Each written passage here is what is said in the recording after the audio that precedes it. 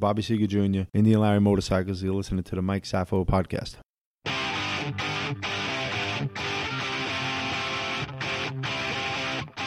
Oh, yeah!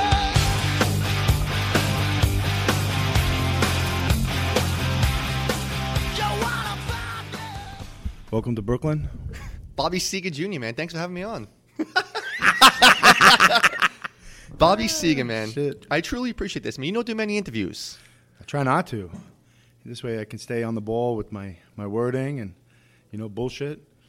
I had to seduce you by bringing you breakfast so we can do a... I got to say, it was a good seduction. Was it? It was. I was going to bring you any food you wanted to... Listen, we're having breakfast/lunch at Indian Larry's bike shop. That's a nice way to start the morning. It's not bad. It's definitely not bad. Sitting here in Greenpoint, Brooklyn. Mm-hmm. Shitty day, though. Pouring rain. No. This is gorgeous. This is gorgeous because you know what? You can't do nothing about it. So my outlook on it is, with the exception of shitty traffic, is today's going to be another great day. Every day is a good day. Every day is a good day, especially for me. I got all my body parts. My dick works. My hands work. I mean, I can't beat it. I can beat it, and I do. That's why you were running a little late today. That's why, right? Hey, sometimes you have to. I didn't believe the whole traffic bullshit that you said, I'm in some traffic. I think you were seeing if your hand and your dick works. It was time to rub one out, And they let me know more than my brain knows. Your shop it's sick, man. What are the odds of me having my birthday party here? We could do like a little Plato's retreat. We could do we got bean bags, birthday parties. We do happy hour. Anything for a pension loan. Come on. Oh, I was going to say, can I get it like on the Friends discount for free? There's always a Friends discount. Listen, I played a game. I understand the game. Hey, Bobby, this is kind of funny. So right before I came here, I did a quick Google search on you. And obviously, everything on the Internet's true. So if it Bobby's says... a con. Yeah. I posted that earlier. I've accepted it. But I actually found an Instagram page on you, Out to Lunch with Bobby Seeger. Wait, dude, you're like this big famous motorcycle guy, and yet you're posting pictures... of like roast beef sandwiches, like dude. So you really did look. Yeah, I did. So you're like motherfucker. You're like a foodie. Yeah. I'm a straight one. Not that there's anything wrong with all the ones that aren't. Of course not. So wait, when did you start this Instagram? Like, are you a big food guy there, or is it more of a joke? It's all a joke. It's all a joke. So John the Painter, this other guy, Jason Goodrich, they were telling me that I should do a podcast, and I says I don't want to because. Some of the characters I'm friends with, I'd hate for it to get too real, and then you can't reel in the recording. You know what I mean? Like, I don't care what people say. Yes, I could delete it. No, if it's funny and fucked up, but you don't want everybody to hear it, you sure as hell don't want to lose it, too. You want playback for, like, that special moment. Of course. So I just said, nah, I can't do that. And then I ended up doing a couple of them that I never let go anywhere, and did it, with a few characters in the bike industry. And I said, yo, come on, I'm going to get lunch. It's Out to Lunch with Bobby Seeger. It's a fucking goof. Come on, baby, let's have a good time. And the characters were on fire. And I mean, like, from the motherfucker jokes to fuck you, your mom, you're queer, to every racist slogan. It was out of control. So then I just went, let's pause this after, I think, 15 people. Okay. And their characters across the country in the motorcycle industry that, in my eyes, have some weight to their, but I got them on a good moment, because the comfort is I'm a straight shooter. Yeah. They're straight shooters. It's great. And then I was just like, fuck it. Let's just, I'll just take pictures of food. I did it on a regular Instagram. And then a buddy Ewok, he made a little character of me, with glasses. I had a beard.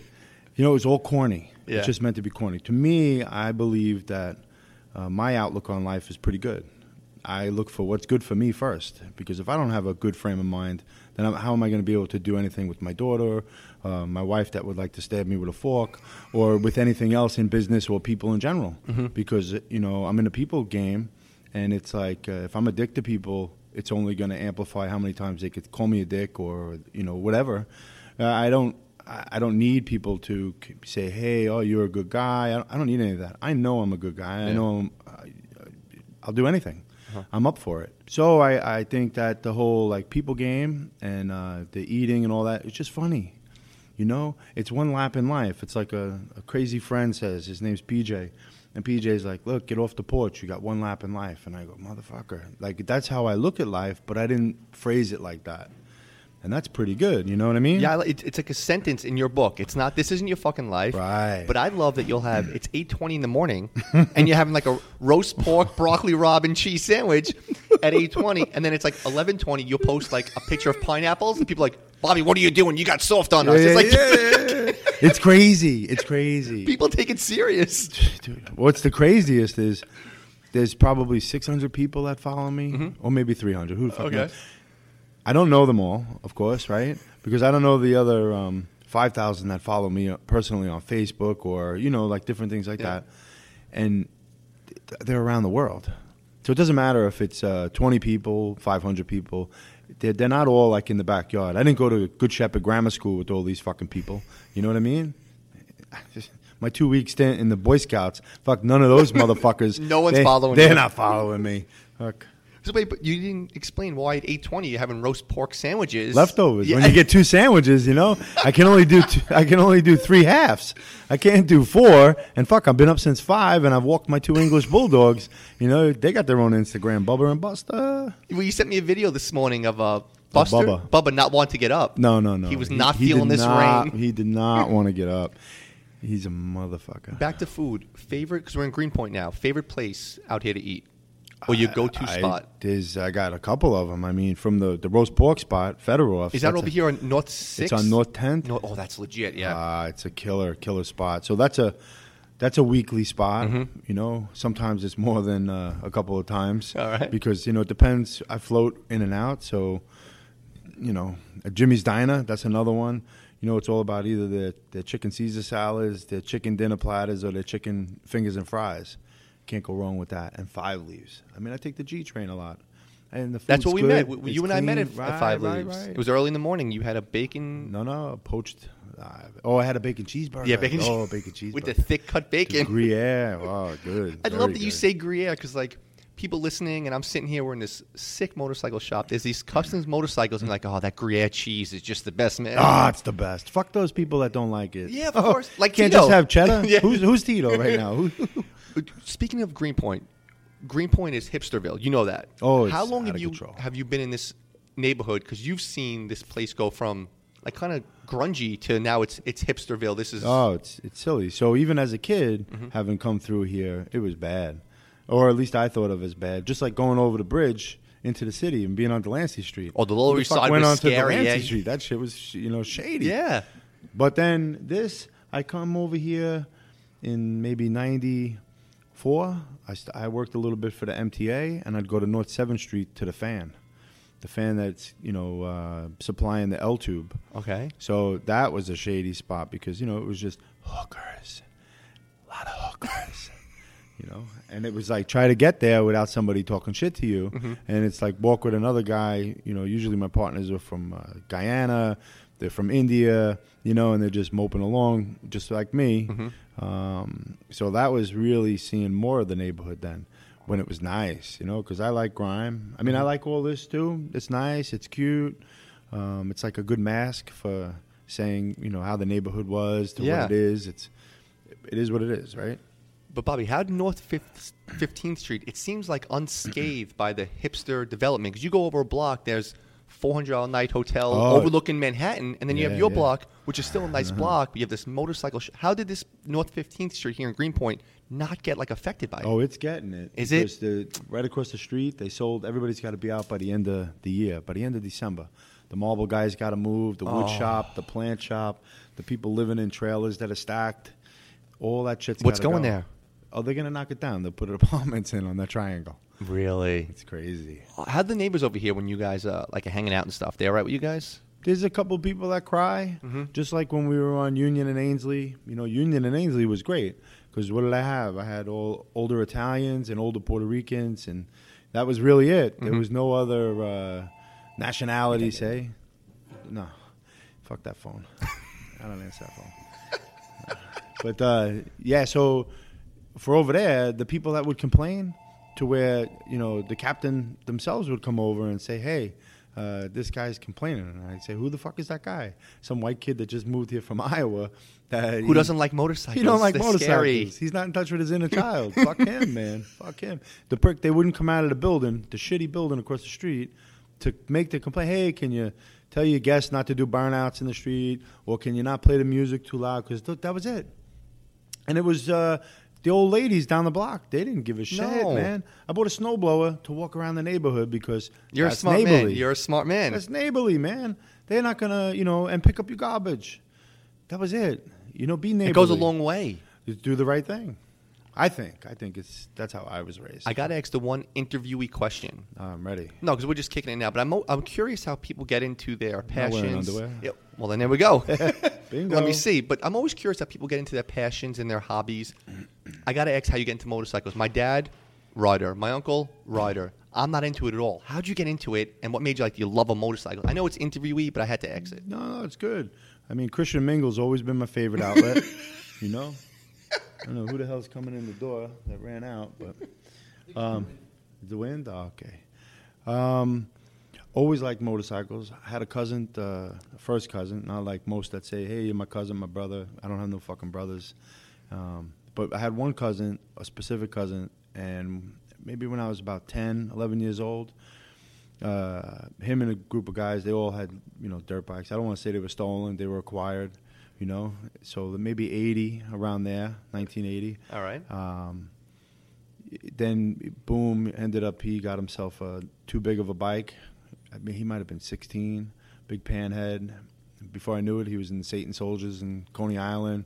It wasn't long before he fucked up and got thrown out of the Satan Soldiers in Long Island, But the motorcycles and the characters that would come around, in Marine Park, just racing around was the greatest. I thought it was the greatest. All right. But, we lived in a basement apartment. Parents divorced. Everybody in the neighborhood started getting divorced. I'd say I felt like it was a first family, and then it was, dominoes pretty much, It was the in thing to do. One person get... Of course. Jimmy and Joan got divorced. We should do it. Right. Exactly. Which I found out recently. I said, man, I looked through some photographs. I found a photograph of my mother and my father when they got married in Resurrection in Gerritsen Beach. And it was, I believe, if I got it right, it's April 1970. Well, they graduated high school in June and had me in October. Whoa. Fucking, yeah. Bobby Seeger Jr. is good in math. Yeah. Shit. Divorced by second grade, typical fucking Irish. But anyway, so the motorcycles, the cousin was the character, And I remember most of the family saying how I looked up to him. Looking back on it, I looked up to him and his brother Patrick, and I wouldn't even. I mean, I say look up to him now, but even then, they were just more characters out of the whole pot of characters on the block, But then, I didn't grow up with money. It wasn't like I had money or nothing like that. So fast forward, it was just learn to ride dirt bikes from other people, mini bikes in the street. It was fun. Mm-hmm. And then it wasn't until my early 20s that I got a motorcycle because I didn't want a little race rocket kind of thing. I wasn't into that at all. Didn't have the money. Going back, just looking at how my parents were, I thought, I want to see the world, and it was no more drugs, no more drinking. Mm-hmm. By that time, I'd gotten sober, 91, and it was, I'm going to go around the world, But at the time, right from high school, my father gave me one option, and it was called, you have 2 weeks. You have 2 weeks to get the fuck out or get a job. So I went into the trades with my father was a millwright, so I went to trade school and all that. All right. And then I ended up somehow stumbling into a transit job working on ventilation fans and pumps. So you worked in at the tunnels. MTA? Yeah. My grandfather worked there 30-something years. My father retired from transit. Oh, no shit. Yeah, he worked on Pennsylvania Avenue. He did 20-something years there. Yeah. So you go, I don't want to fast forward too much, casual rider. You got your first motorcycle. Yeah. So my first motorcycle was a Cadillac, basically. So it was a full-dressed Harley. It was a girl I was dating at the time's uncle. He had passed away, so it had every doodad, like every light, every little bit of chrome that you could put on the bike. And I didn't give a shit. Left all that on there until it fell off, Would ride in the rain. It was the greatest thing, Took my road test on it. The guy was just blown away that I showed up on my birthday with this full-dressed Harley, and I'm telling him I've been riding it around, and I was living in just north of Newburgh and Marlboro for a while and went to high school there, and it was always back and forth, and that was it. It was like, okay, great. So I think the coldest at the time would be like 33 degrees riding up the thruway going, motherfucker, I should get a car again, because this was your motor trend. This wasn't like, oh, it's a nice day out. I had a car, then I didn't have a car, then I bought a minivan because I had a Rottweiler, and and I took the middle seat out, but here I have a Dodge minivan, Grand Caravan with wood grain sides, and people go, you sure you're not married with kids? I go, nah, man, I'm single. I got a dog. I got a Rottweiler. I got a motorcycle. I'm going snowboarding. This is the shit, So then it just rolled from there, and I'll say with that specific cousin, he wound up passing away, and so that was a bummer. That just made me even embrace life even a little bit more because we didn't get along all that great the last few years. Okay, this is the one you looked up to. Yeah. Okay. Yeah. So. And then his brother, he got a bike, and I get along with him. And so now you're casually riding. When did you get hired by the MTA? 94. How old are you? 23. Oh, so I was just 8 months before I turned 24. Okay, so you just got you're riding around casually, work for the MTA. Where's the combination? Where does Indian Larry fall into this? A little bit later. Him I was just seeing in magazines. So now just like every other MTA worker, and you just ride some motorcycles. That's what you do. Okay, okay. And I knew a few people with bikes. Sure. Unlike most people, I knew that I had no desire to be in any kind of group or club, which was... That was actually my question. Like a good saving grace, Yeah, how did you fall out of that? Because like some kids who grew up in bad neighborhoods who join gangs. Yeah. But then there's kids who don't join the gang but still do their own thing. How does a motorcycle guy... Because I'm not a rider. I always think, oh, Hell's Angels and these groups. If I had a motorcycle...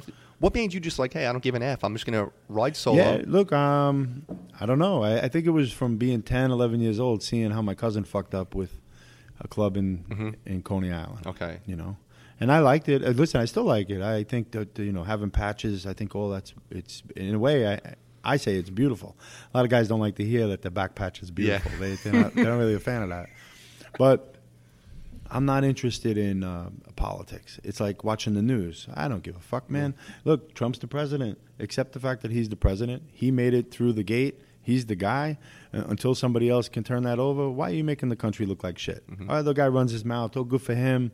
Same thing in every other thing. But, from what you do for a living, from what I do for a living, there's a politics in everything. Everything. So why go even deeper? Got to play the game. That's it. It's a game. It's all a game. So like that's just level. The level is amped up, and I just think I knew my place, and my place was that my outlook on bike clubs was a lot of tough guys. I'm not a tough guy. I'm a regular guy. I like to hang out. That's it. But I'm not gonna make believe that I'm to fit in that mold. If it means stand there and do whatever's the next right thing, I don't care what it is. I do whatever the next right thing is. So like that always had my eye for, again, know my distance. And also it says a lot about you, Bobby, too, your individuality. Because, a lot of guys who join these gangs, they're like, oh, I want to be in group. You were confident enough to be like, I'll hang out with them. Yeah. I don't need to be a part of it. That shows a lot of individuality. Yeah, I try to keep the respect level. It's like opening the door for a little old lady or a young lady or somebody that's pregnant. Get the fuck out of your chair when you're on the subway or a bus and, do the right thing. So it's the same with the clubs. I say, something? I may not like all the guys that are in all these different particular clubs, especially as time's gone on. I've met an awful lot of guys around the world, and I'm happy in my place. It's great. If I want to go have ice cream at midnight, I don't have to ask.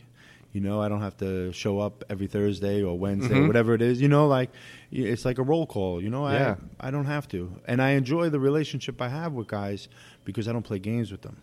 There's no game playing. There's a lot of guys I know that they like to be on the fence, a fence player. I'm not the fence player. I don't deal with the local police, the local club, the other club. and say, one thing and then talk out of the other Uh-huh. side of my mouth. I don't believe in those things, and I prefer to stay away from guys that do. Healthy. Yeah, very healthy. My teeth are fucked up. They ain't knocked out, though. You know why? Because, you just don't do stupid shit. That's it. It's That's it. very I know. simple. It's Life simple is as- very simple. It's complication inside you that fucks up that simpleness. It's very, very simple. Words of wisdom. I don't know about that. It's just life experience. Get out there and experience And love something. life. Listen, if you don't enjoy it, like I said before, my man PJ, he says it's one lap in life. Get off the porch. You could talk all you want about, I want to go around the block and get a cup of coffee. But until you get off the fucking seat, you're not going around the block to get that cup of coffee. No, it's true. It's the same thing. We talked about how I travel and stuff. I want to go here. Everyone's like, I'll come with you. No one comes. I'm going to. No, nobody comes. I'm right? going to Egypt alone. I'm going to these countries alone because Yeah. no one wants to go with me. Yeah, but that's yeah. how you have to do it. It's a freedom factor. Yeah. All right, let's get back to Motorcycle. motorcycles. You start riding. You're 23. Just turned 24. You get hired by the MTA. Yeah. Casually riding with all your other buddies. Yeah. Okay, so you see Indian Larry in magazines. You're just a fan. Yeah, I'd see him in the street. I'd see him at eventually in tattoo shops. A girl that was good friends with. She was tattooing him, and she was a big tattoo artist. And I'd wanted to get tattooed from her. This girl, Andrea, she owned a little place called Eastside Ink. She was a sweetheart of a woman. She still is. I mean, I haven't seen her in a couple of years, maybe, 6, 7 years. She Okay. moved out of state. And I'd see him in there, hustling his way through, just shit like that. And then, I met him. I met him there a few times, little hardcore shows on St. Mark's. I can't think I'm going blank at the name of the place, but whatever. Okay. And it just went from there. Then more mutual friends. Then, it revolved around more eating. It was, I don't drink, so it's like, why should I go to the bar and hang out with everybody to be cool? Mm-hmm. Nah, man, I'm comfortable with myself. I don't need to be cool, or a clown. I could do that shit on my own, It's all. So we hit it off. Another good friend, his name's Kenny Roberts.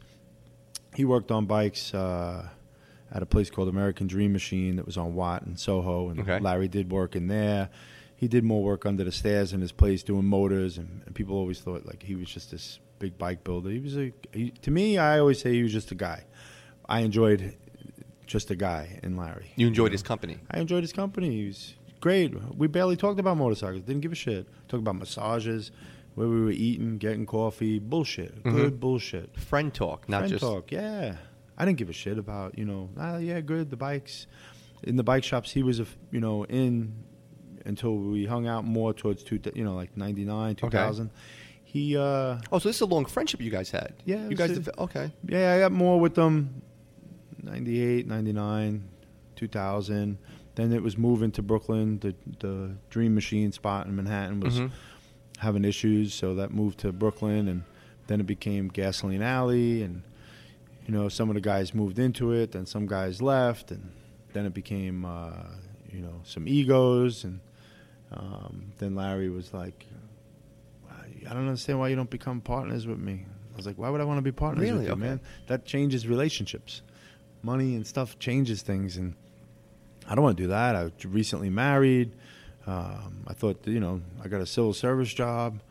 I had a little money left to me, from my mother. My mother had died when I was 21. So then it was just like, I got money from my grandmother. I got married. I bought a 4-family house.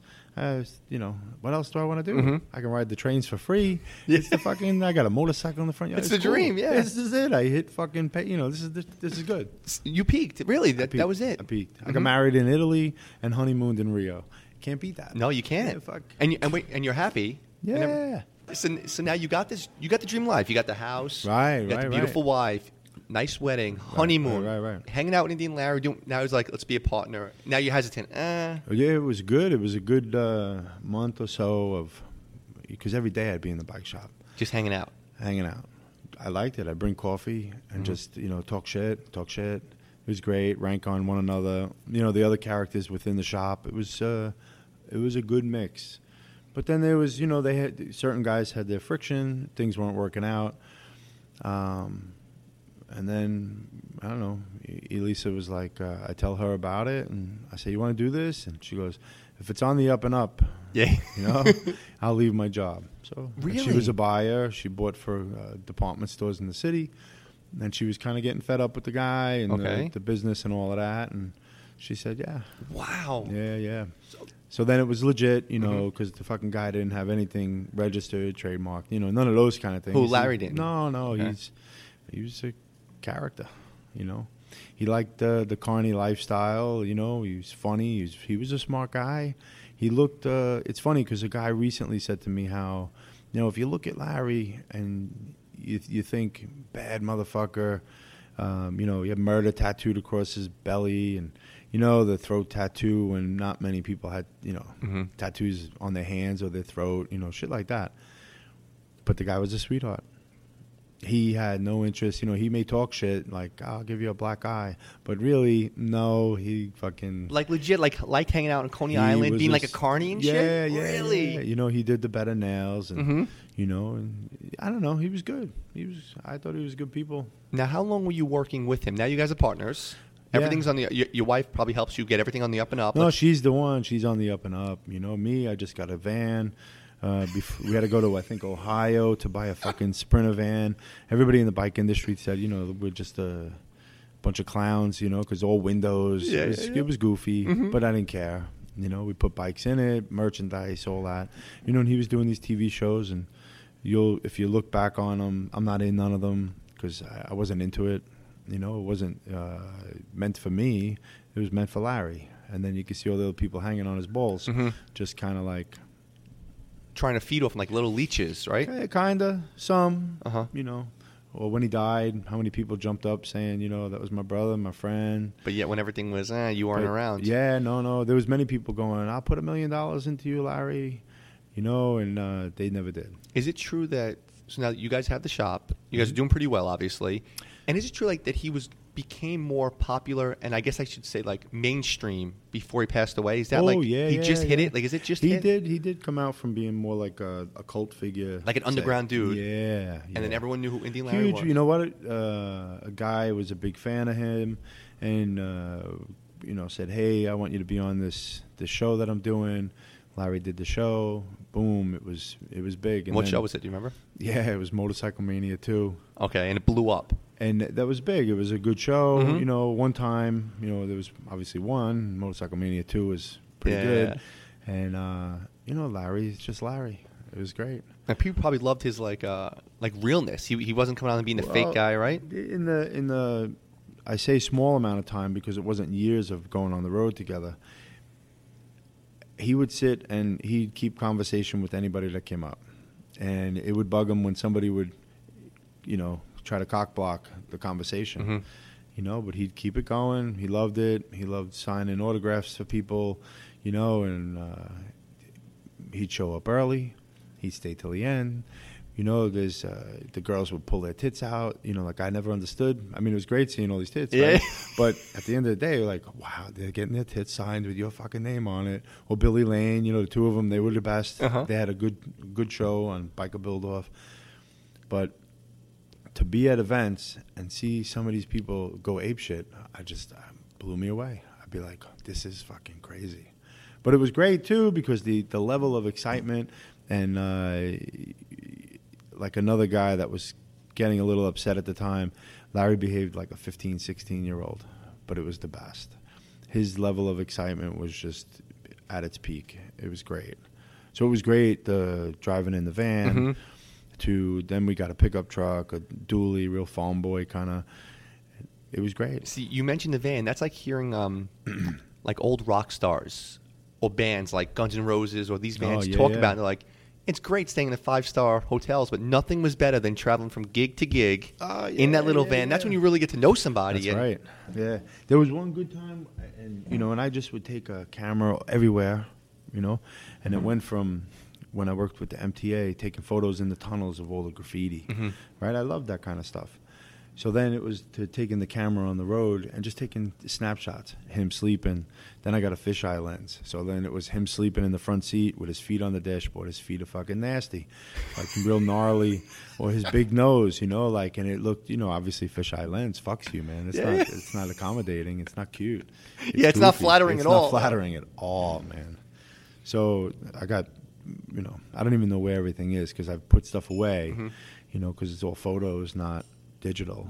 And just being on the road with him, and we went from Daytona Biketoberfest, then we went down to, we went to Billy Lane's in Melbourne.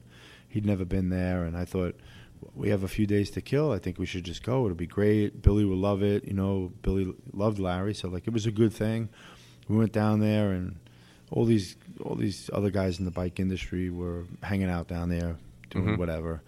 And then that was great. Then we wound up getting on the road. We had to go to New Orleans. And to have a car pull up next to us full of girls screaming because we had a blowout and we didn't even know it on the trailer, to fucking pull over on the side of I think it was 10. And, the roads at the time was super shitty, man, like fucking da-douche, right? And he would never drive, ever drive. He would sleep. I'm the talent. The fucking guy. But then I got pictures of him in his sweatpants, flip-flops, because I said, okay, talent, you got to change the flat. So, boom, jacks it up. He's sitting on the floor, and the fucking ants are biting him. And you're just taking pictures. I'm just taking pictures. The sun's dropping. It's gorgeous, and he's fucking flipping out. Those are times I wish I had recorded. Because you don't know. You don't know. Yeah. Then it was a StarTech, flip open, cute. I wish I had that now, though. These fucking phones. And now he's bigger now. And then how he passes doing a stunt. That true? Well, he was trying to stand up on his bike. Okay. I remember, the doctor saying he, dehydrated. It wasn't like a regular everyday. They were filming for what became his last biker build-off. He made this unbelievable motorcycle out of chain, and then rode it. I think it was like 900 miles, which, he would joke, this is what I'm going to die on, and it was like, get the fuck out. This is just crazy, But it was crazy and exciting. And he had all these other different characters come that were ball breakers, who's engraving the motor to, Robert coming and painting, in the showroom. It was just over the top to get it done in under 30 days. So, it's not like he had prepped it early to say, we can make it out of chain. He just, boom, a box of chain showed up, and it was just like, okay, let's figure this out. And with Eddie McGarry, he's a guy that worked he ended up getting a job at late, with Letterman, and now with the clown that's in there, he's I think the pyrotech guy. But he welded up the frame. It was great. It was crazy. But he was off his routine, and and then just, I don't know, 10, 15 miles an hour, tried to stand up on his bike and fell. We were all down at the show in the Carolinas. Well, you were there when it happened? Yeah. Oh. Well, I didn't care about half the stuff that went on. Yeah. I'd stay behind the booth. I'd set up all the shit, other bikes. And the promoter, she was such a cunt. She put him on the flyer saying he's doing stunts, he'll be doing wheelies, he'll be doing burnout, he'll be dragging somebody through a wall of fire, all this stuff. And Elisa was making all these arrangements for him and fighting with the lady that he's not going to do that. So now we get there. He rolls in with the camera guys, and this guy Mondo that he was, bike build-off against, guy out west. And next thing you know, the kids are coming up to him going, Larry, when next, you're going to be outside doing stunts. And he's like, what the fuck am I doing? I'm not doing nothing. And then to please the people, he went outside, and, I don't even know how long it was until he went down. So. And did he die on impact or no? No. I remember somebody going, Larry went down. We ran out there. Okay. Because there was a couple of Paul Cox. There was a couple of people that were there that were outside. And then, it was like, go out there, look at him. He's got neck brace on. Fucking eyes are open. You think like nothing. You think this is going to be a joke in a few weeks when we make fun of him? Yeah. Because he went from having a full-on, suit on to half on. Like, it was fucking typical hot, sticky Southern. And then, boom, everybody were all in the hospital. And I want to say maybe 24 hours later to pull the plug because there's, the swelling in the Oh my God. in the head, and then it was like, what the fuck do we do? Come back to Brooklyn, and leading up to that, being on the road, nobody wanted to. I wanted to have a party. Nobody wanted to have a block party. That's To celebrate. right before he died. Okay. So I think in June. Just to unfortunately back up a quick minute. No. So we were on 151 North 14th Street over here. Okay. Right, and we just grabbed some barricades. We made our own block party. It was the shit. It was Oh, the so you shit. had the block we, party We had a before. block party before because I was like, fuck it, man. And we Larry should- was here, so he experienced one of your famous there's block not- parties. There's not many block parties that happen in, I'll just say, in Brooklyn. Yeah. Sure they happen in the Bronx, Queens, Staten Island, all good. But they don't happen like as a kid in the 80s. So like, fuck, let's hang a sheet from pole to pole. You know what I mean? We'll get some bands to play instead of just like the local guy playing the radio, and we'll make it a good time. And it was great. It rained. This guy came from Jersey. He had a jet engine. Fucking melted the street. The fire department came. It was just, it was fun. It was a party. It was a party.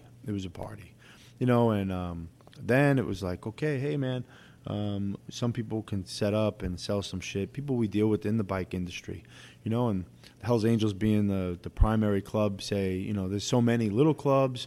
They're a bigger club. Labeled a bigger club, and I have more friends in there anyway. Oh, so the Hell's Angels set up and. Then it's like, hey, what are you doing? I go, no, man, this is a party. We're here for the same thing, to have a good time. There's no bullshit. Nobody's here to take shit either. And everything was awesome. We cooked pigs in the street. I think my cousin worked for Budweiser at the time. Kegs of beer. It was good. It was good. The girls, I think all the girls at the time, and Paul's wife and a bunch of the girls that worked at Teddy's, they all was pulling beers and shit like that. So everybody was happy. So I'm glad. So Larry got to experience, because we're gonna get to that. We're gonna get to that in a second, because you have these famous parties now, these famous block parties. I don't. People say they're famous. I think they're just a really good party. People come and have a good time. All right. So block party, Larry attends one. Yes. Tragically passes away. Right. 3 months later. Yeah, and then now, 2 months where does this leave you? Like, who makes that decision? Because it happens a lot when the CEO or someone passes. It's like, right, guys, what do we do now? Because now you run Indian Larry's now. Right. Well, I didn't plan on. Yeah, how does that happen? Like, no, so then he passes away, and everybody at the time, there was a bunch of us, and that were in the shop, and it was one of his best friends. He had two tight friends. Paul, he was in the garage, super talented guy, right? He so we just said, okay, hey, let's stay together. Kind of like everything was fast. What are we going to do? Because the phone calls were coming. When we got back from the Carolinas, there were flowers outside the shop. It was like, holy shit. So we put a pop-up tent outside to, flowers, anything, a little table, like basically a little shrine. And then I was like, fuck it, we need to have a block party again. And it was like, no. And then, no, we're having a block party. Boom, this is the date. And it was September. Okay. Because he died the end of August, so like it was just 2 or 3 weeks later or something. A little bit of mourning. Exactly. The mourning time's over now. Yeah, but he was cremated. Paul made a beautiful urn. Johnny Mack was another guy in our shop, super talented guy. He made a ton of stuff for us, from frames to just an all-around great guy, Long Island guy. Okay. And he came because he just wanted to be with Larry. Like he just solid, real man kind of thing. So anyway, so we have a block party, and I'd say almost everybody in the bike industry came. There was a good cast of characters, and I mean the blocks were just packed. As the neighborhood. Yeah. You just as you go in numbers, it's like block after block after block, and there was nothing anybody could do to stop it because people were coming from around the world. People would fly. They were flying in for the day, and being here, and then flying home at night. That's crazy. It was crazy. From South America, people that came from Japan, Europe. Mind blowing, absolutely mind blowing. And then we were like, okay, let's just stick together, because the whole, like in the beginning with Larry and the ball breaking to be partners, I said, when we finally said, okay, fuck it, let's do it. We'll be partners and we'll make something happen. Elisa and I went out and had this neon sign made and said, hey, faggot, your name's going to be in lights, rolled in with it on a hand truck lid. It was funny, man, because it was a surprise, an absolute surprise. And, we had it's in the back right now, but a podium and a throne made. And I Paul, saw the throne. I saw the throne. Yeah. So it was like, it was a goof, but a good goof. And he had a good time. Clean hits. Yeah, man. Really, it's like some of the best time in his life. I'll just say, just from being on the outside of a lot of things looking, it was great, right? So now, boom, okay, hey, we want to keep his name up. Like, that was all the intentions, keep the name up. When companies like Walmart and other companies like that wanted to do deals, we were just, when he was alive, we were just like, well, if we do that, that's great. The money's there today. But then the brand, which is what it was growing into, where would it be tomorrow? That would be like a fly-by-night then, So fuck it. Let's just do it more for love and excitement. Let's just keep it moving. And that's tough now because now you can see the easy payday. Shit, Walmart wants us, Target wants us, payday, I'm good. That was even when he was alive. And you guys just didn't... That well, it was a lot. tough one to talk to him and say, hey, listen, it could be bigger and better as time goes on. Because if you get that instant money, what do people do usually when they get a little bit of money? If they don't turn around and buy a house or do something or pay back bills, they piss it away fast. It doesn't matter who you are, But whatever, that turned out to be not the case with us. So we just kind of band together, more out of emotion. And then after a little bit of time, that kind of faded. Everybody wanted to do a little bit of different, within the shop. So there was, I like to refer to it as some divorcing. And, and Elisa and I, our attitude was, we want to keep Larry's name up, and it's not, it doesn't say Bobby's Indian Larry Motorcycles. It doesn't say Bobby and Elisa's. It doesn't say Elisa. It doesn't say none of that. It's Indian Larry Motorcycles. That's the bottom line. And if we really, we sell high dollar, motorcycles that run. They run circles around you. There's a small number of them. It's good. It's fun. They're neat. They're badass, I don't know. I think looking at the bikes and knowing how Larry was, he would dig it. Well, that was my next question. Do you feel a pressure to not keep the name? Because you've done that with the name. You're making sure it's not so Target, Kmart, Walmart, everyone has it. Did you feel a pressure like, dude, I want Larry to be proud of me, and I want his name to always be heavy in the motorcycle community? No, fuck that. Really? I don't think like that at all. Okay, so we're sitting next to these three. So this is an original bike. This one's called the Wild Child. Okay. This is the one I was describing with like the Billy Lane references. This was a Discovery Biker build-off bike. This was when this got put on the table because he had done one before. He did a monster Larry garage. built this Larry bike? built this bike. Oh, my God. Yeah. Okay. So, and this is the one you said I can borrow for the weekend. Is this the one that you showed me? Weekdays. Weekdays, not sorry. Weekends. Weekends, fucking, no. Okay. Weekends is for the orgies. But no, so like this bike's an original bike, and, it's not like people will talk shit and say Larry didn't build bikes with these kind of rims. No, this is clear indication that, yes, he did. This wasn't what he would normally be going for, There's a lot of things he wouldn't have, but at the time, the guy that was with him with Gasoline Alley had different outlook on it and he ordered the shit. And now, take me through this process of buying a bike. So now, because you showed me the back, you gave me a sick tour. This place is fucking nuts. I'm watching people twist shit by hands. Dude, it's fucking nuts, Bobby. Someone comes in, and we'll use the example. I know Brad Pitt rides your bike, which when you Google Brad Pitt, it's Brad Pitt on the fucking Indian Larry bike. He talks about Indian Larry, which was, holy shit, Brad Pitt loves our bikes. Just say a normal guy has a few dollars on his hand. He's a normal guy. No, take me through the process of, I want to buy a bike, and you make custom bikes. So I want to hear the process of, hey, I come in here, I want a bike. Like, okay, which happens a lot, but people don't want to follow through. Yeah. They want to hear themselves talk. So, we go $65,000 and up. And you come in, it's more like, oh, I like this bike, I like that bike. These are sold. These are people's bikes. Okay. Right? So it's not like you could just come in and buy a bike and roll out the door. That's super, super rare that when we would attend a lot of motorcycle shows, we would build an extra bike, kind of out of scraps. Okay. You know, like little things, but they'd be badass. You know, because the guys they caressed them into being functional badass motorcycles, and so when somebody comes in, they go, yeah, I like this, but no, I like that. And, Paul Yaffe makes this kind of a bike, and I'd like to use some of these parts. And I go, nah, man, fuck Paul Yaffe's a sweetheart of a guy, but no, he does his thing, and you came here because you like these. If you'd like to have a Paul Yaffe bike, I'll give you the fucking guy's cell phone number. You call him. We don't do that, man. We don't play games. We're not interested in that, You come, you dig this. This is what we're going to build you.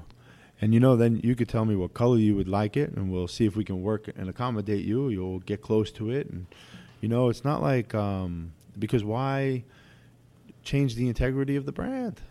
We got something that you came here for. Okay, you want to have – these are down tubes, right? They're not really a tube. They're a fucking solid 1.5 pieces of steel. But anyway, you call them down tubes. And on some bikes, they're wishbones, like this little blue bike we did for Metzler. Uh-huh. And people want the two tubes in the front to be twisted. And I go, yeah, we don't do that, man. But you can do that. And I go, no, we can do everything but go to the moon. But we don't. Just because you can don't mean we want to. This is the way it is. Yeah. We don't. Why do we want to change the way it is? We want to make it better. What we do, we want to just make better. And everything's literally from scrap, right? Like you. Yeah, from scraps. So they're building the whole. So they're building the whole bike up. Boom. How long a bike like this take to make? We like to say 5-6 months. So how many bikes you pumping out a year then? No. We're lucky. We do 3 bikes, 4 bikes. A year. Yeah, it's again, we're not motivated by money. It's crazy. Like you think we would be motivated by money. Yeah, I'm gonna try and get in here and make you guys do more bikes. So you're only doing 3-4 bikes a year. Yeah. Wow. Sometimes we'll do 2 bikes. It's more like we want to do some parts. We want to do other projects, that are pretty neat. We make benches for churches out of the twisted down tubes that are kind of defects for motorcycles. We say, fuck it. Let's donate a bench to a church, Wow. Stuff like that. And is it a part of it that you don't want every fucking guy to have an Indian Larry bike? There has to be some of it, right? A little bit. It's you need a break. Yeah. You need a little bit of a break. And you don't have a lot of guys that work here with you. No. Then I have to get more jobs to do, and then I have to get more money. Dude, I'm blown away by this operation. I would say this is a shitty operation, but obviously it's not. It is. Hey, so just take me through that, because we've been doing this 45 minutes already. I don't want to take too much of your time. I only have 3 more hours left. Massage is in a half hour. I know, guy. So Brad Pitt, how does that thing happen? He came through. He was a fan. Mm-hmm. It's been a long time, but he was a fan of Larry's, and usually I don't say nothing to people for the celebrities, or to me, honest to God, I look at them no different than I look at athletes, musicians. To me, everybody's the same. That's all. You put your pants on the same, unless you seem to have some other method of putting them on that hasn't been shown. I think everybody's the same. Okay. Like I really do. You're either an asshole or you're not, right? That guy was a sweetheart of a guy. There was a mutual friend that had worked with him a little bit, and before you knew it, he came to the garage, and he wanted a bike. And he ended up getting a bike. I think he ended up buying 2 bikes in the end. That's cool shit, man. Yeah. And how'd you get involved with Shane McMahon? Because that's how you and I met. Shane McMahon came here. I wanted to meet Shane as a wrestling fan. I work on the Opie show. I mean, Shane loves you. He follows like 21 people on Twitter. Indian Larry, one of the dudes he follows on Twitter. No, he's the man. How'd you guys link up? That was J-Date. No. No. You said that with the most serious fucking face, too. Yeah. No. I met him actually at WrestleMania 20 in the back of the Garden, which was pretty neat because I'd never been in the back of the Garden. He had bought, I think it was a West Coast chopper for him, and I believe The Undertaker or maybe Goldberg. Okay. I think The Undertaker. That's one of his close old friends, and I don't even know what WrestleMania we're up to right now. I have no idea. It could be WrestleMania 50 by now, but because my relationship with him is he's a close friend, I don't really get down and follow his family business or anything like that. Anyway, they told him, if you have problems with the bike, reach out to me, because the bikes were brought to Brooklyn and a couple of West Coast guys came, rode them to the Garden. Like, surprise, they're here earlier than they were supposed to be. Okay. So it was a pretty neat surprise, you know. Then Larry, Paul Cox, me, the two guys from West Coast Shoppers, we sat the first 3 seats facing the ring and the 2 seats behind, which was bananas. Yeah. Bananas. Because I'm more for live shit. So me, I want to be screaming, fuck your mother, you know, eating my cotton candy, my popcorn, and my Coca-Cola, because I'm that guy. I'm that asshole screaming. And the craziest shit is how, I mean, who was the staple for being at goddamn every kind of event going at the Garden was Chuck Zito. So here's Chuck Zito, sits down next to me, and I'm just like, I've met him a whole bunch of times through a whole bunch of different people. And at the other end is Donald Trump. It was bananas to look back on it like that. You know, whatever. Yeah, people well, of have course. that. It doesn't matter who. It's but it still was just sitting like, next to these dudes. God damn, look at this. We're in fucking, you know, this morning we just helping bring these bikes over here. Wow. And tonight, you know, we're killer seats. You know, people pay crazy money. This is fucking bananas, man. But it was cool. You know, stayed. You know, that was part of the deal. You know, got to stay there for the whole show, which was, I got to tell you, super entertaining. Mm-hmm. They really bring the entertainment. I don't give a fuck what people want to say. They're athletes. They're They're fucking athletes, man. Like, you know, as a kid, I watched wrestling, maybe 85, 86, something like that. I like to smoke weed and watch TV like that. That was good. But, you know, then there's a number of years where I didn't watch. Yeah. So I didn't know, a little here and there, you know. But then to just watch. You don't see the change from back in the day with the old wrestlers, the body slam. Now they're jumping off ladders doing 3 fucking Shane's flips. the fucking example. Dude, Shane's fucking nuts. He's out of his mind. Nuts. He's so out of his mind. You'd think he'd be more rattled like scrambled eggs. Yeah. You know? And also like, he might be, but, you know. he's Irish, man. He's keeping it together. Hey, true or false, were you, those False. shows, thank you, those shows, is it West Coast Choppers or whatever? Those West shows Coast that what's the other one that's from upstate? Orange County. Is it true they came to you first to do a show about that? Is that true? Or did they ever approach you You to know, do a show? they talked to Larry about doing shows, and no interest.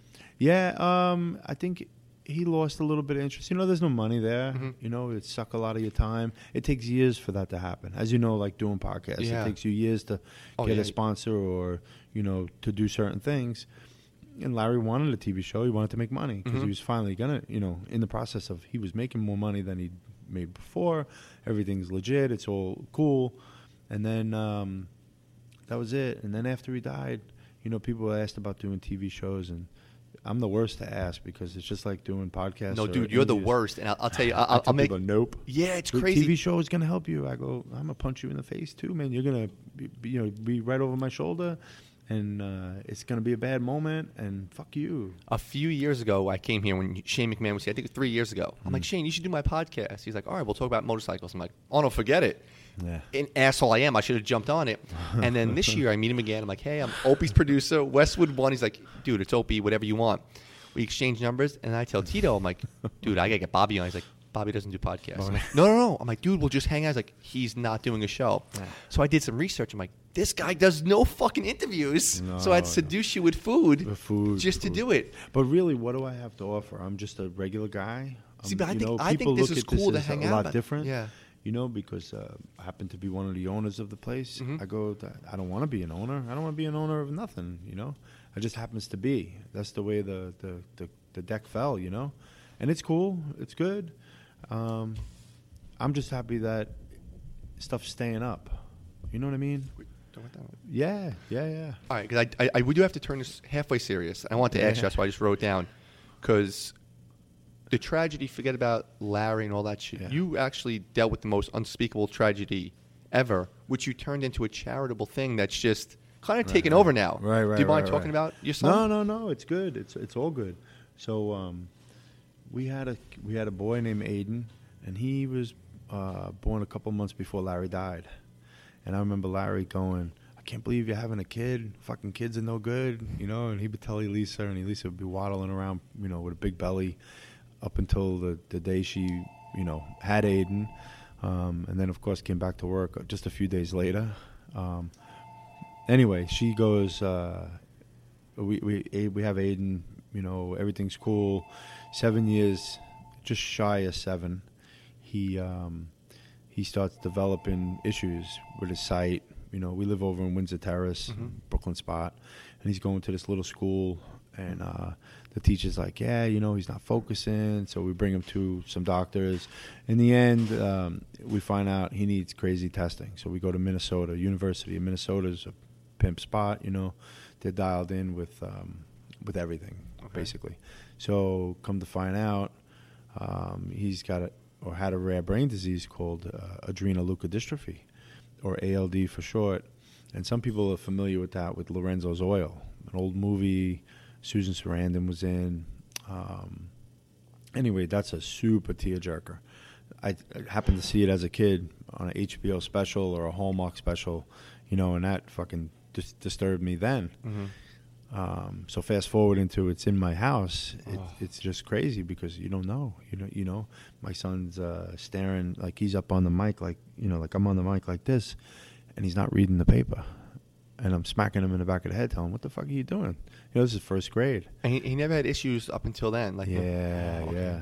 So it was, and to tell you brief, of just a month or two prior to that, Shane wanted to get a little bit more in the bike business, so we become partners. So Shane and I are partners, and Elisa, you know, 3 of us are partners in the Larry Motorcycles, and what do we do? I go, hey, listen, I don't know what the fuck just happened. My kid's, something's wrong. I'm leaving. I need to get the fuck out of here. We're going to go to Duke University now because I don't know why. Whether it was just because it was a smoother to drive there instead of Minnesota, if we had to stay for a month, anybody in the family could visit. So, boom, let's go. We're going down there. We go down there, and right before going, my sister's like, you should get a Facebook page for, you know, let people know what's happening with Aiden, and you don't have to communicate so much, texting or any of that shit. Okay, great. So our daughter Sienna, Elisa, and myself, we go down to Duke. We check in. In, I think, 24 hours, Aiden has to get a port put in, you know, because you can't keep pinpricking the kid. Trying to tell a kid that it's not going to be that bad is just crazy, you know, to telling him, hey, fucker, it's going to hurt. I can't tell you anymore because I don't have one, I don't know. And then it's just bananas, right? Super, because the kid don't understand what's happening to me. 7, what do you know? Yeah. What do you know then? Because then it was his birthday. He turned 7 in the hospital. So, you know, he goes for blood transplant, you know, stem cells. The numbers are all on. Everything's a home run. We're like, oh, this is great. Okay. Kid's going to make a turnaround. Well, instead of making a good turnaround, he took a nosedive. And the nosedive was he wakes up one night. A bunch of my friends were in the band, Buck Cherry. They came to town. They played. I took Sienna. It was neat. Then came back to the hospital, and at like 1 or 2 in the morning, he wakes up and goes, Dad, I can't see. Completely blind. Literally overnight. Yeah. So I was like, motherfucker. So, you know, hey, it's cool, you know, whatever. I'm going to be here forever. I'm going to help you. Of course, that's, you know, that's what I believe. It's not what happens. In the end, it's basically 10 months in the hospital. He was down in Duke for 10 months. He was in Duke for 8 months. Then we flew up here on a little 2-seater with a stretcher. He was in the stretcher and flew into, I forget, LaGuardia, ambulanced over to NYU, and then 2 months of just, you know, torture, basically torture, because it's just, you know, and then it was like, okay, he's, you know, time to move on. There's nothing, you know, machines are just going to keep him going. That's no way. Fuck no that. Quality of life. No. That's fuck that. So then it was a little bit right before what he would have been 8. So, but in that time, I would not even skip a beat. I'd write little paragraphs on Facebook of, hey, this is what's up, you know, not thinking there's really an audience out there. But it's also therapeutic to you. It was, listen, if I had to go back and think I should do that, I wouldn't do it. You know what I mean? Like that would be, yeah. You know, I just did it out of like reaction. I had a little laptop. I'd write down, oh, today sucked, today this, today that. And then before I knew it, there was 20,000 people on Aiden's Facebook Really? page. I think it's down to like 16 and a half, Okay. 17,000 now, which is crazy, right? And so so he passes away. Elisa makes, a promise, of course, to a young boy that she's going to get things to turn around. She goes and says, hey, I'm going to lobby, first to Albany, get it with the mayor. That's where Senator Adams comes into play. He calls and just says, hey, I want to help. Okay, well, we want this bill to be introduced. So, boom, Elisa gets, dressed. She's got all the right, papers. She hits the 50 offices in one building. My father gets on, he's a retired business agent, puts on his suit. I drive. They go to Albany, go to work. I just carry shit. I'm the driver, carry shit, which is perfect because that's just right up my alley. I can't talk to politicians that, want you to blow them. Yeah. Fuck that, And so within a year, boom, Aiden's Law is what it's called. It's added to newborn screening panel in New York State. So any kid that's born, I forget how many there are, but say there's 50. Yeah. That when they do a little heel prick on a baby when they're born, they'll tell you what diseases out of that 50 your kid may have, which is pretty neat. Wow. So then that just jumped into, I forget whether it was by the time it got put on a newborn screening panel or leading up to it, Jim Kelly, handsome man from Buffalo. Buffalo Bills quarterback, Right. sure, Hall of Famer. Bad motherfucker. Yeah. Funny. Oh, he's kicking ass too, funny. by the way. Yeah. Oh, he's a warrior. He's Warrior. a fucking warrior. Yeah. Absolutely. He had a kid, Hunter, and eventually Hunter passed away. Hunter had a rare disease, Krabbe. They invited, obviously through Elisa, not a character like me, but we all go up and they do a couple of days. All Krabbe families come, other rare diseases come. It's bananas, Then it's next thing you know, I'm with a guy that's, I've watched on TV as a kid. That's, for a little bit of football that I'd watch or, whatever shit, who's funny, who's crying, who's talking about his life, which I've never had a problem doing that. My life's 100% open book. There's, it's great to having him, the father-in-law, Jim, Jerry, just all these guys just laughing because I'm saying what my experiences were in the hospital and the people that were following at the time my shit on Facebook, which was 100% bananas because I didn't really think about the reach. People were putting on fundraisers and doing all these things, and I'm just like, fuck all this, I'd lay in the hospital, I'd order food, I'd be downstairs at Starbucks. People would send me $50 or send us $50 Starbucks cards or $20 Starbucks cards. And at first I didn't understand. They just piled up. I go, I don't understand why these people are sending us these fucking gift cards. And then Elisa's like, because there's a Starbucks downstairs and you need to get out of the room. Whoa. So it's like, hey, this is the ploy, pull you out and, get out of the room. Don't, you're not the sick one. You're only going to get sick if you stay thinking you're going to either change or something's going to make the move. Now, how long ago was that? That was in 2012. Yeah, my cousin, my best friend, she's like my sister. She has her son. He was a baby. He passed. I think it was maybe 9 months or 10 months old. He passed away, and he would have been 12 now. And it's weird because the other night my girlfriend and I were talking, and my cousin and I thought you were gay. Yeah. I'm glad they brought it back to laughter. I'm thinking as you're telling the story, how am I going to bring this back to entertaining to wrap it up? But we're talking, and I'm like, fuck, you would have been 12. Yeah. We could have hung out and did this, and it still fucks with you. But It's a mind game. Yeah, It's a total mind game. You realize, like, I take my little cousin. We flew to Chicago to watch a hockey game. Yeah.